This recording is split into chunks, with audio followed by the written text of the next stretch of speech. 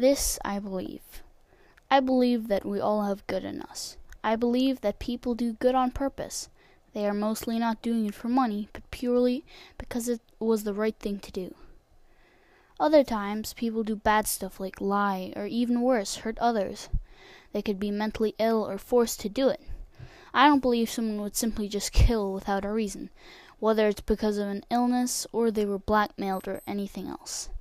I have once had the experience of someone trying to steal from my family. They entered through a garage door, broke the glass, and went through a garage.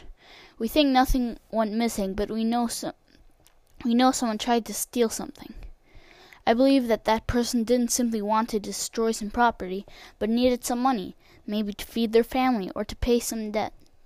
Seeing as we think nothing went missing, they may have felt regret and were ashamed of themselves and decided to not steal anything and leave.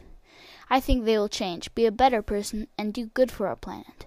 Another time this happened was when someone broke through a bathroom window. He was trying to get in but couldn't fit. We don't know exactly what the person was looking for, but our neighbor saw them first and scared them away. He didn't get money for it. He wasn't hired to guard our garden. He simply did it out of kindness. Even though we are just humans and we all have flaws, every single one of us has good in us.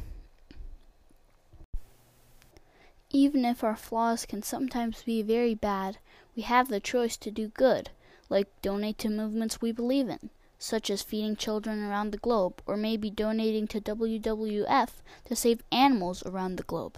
Both are great, and there are many other ways to help the world we live in, such as coding or building machines that clean the ocean.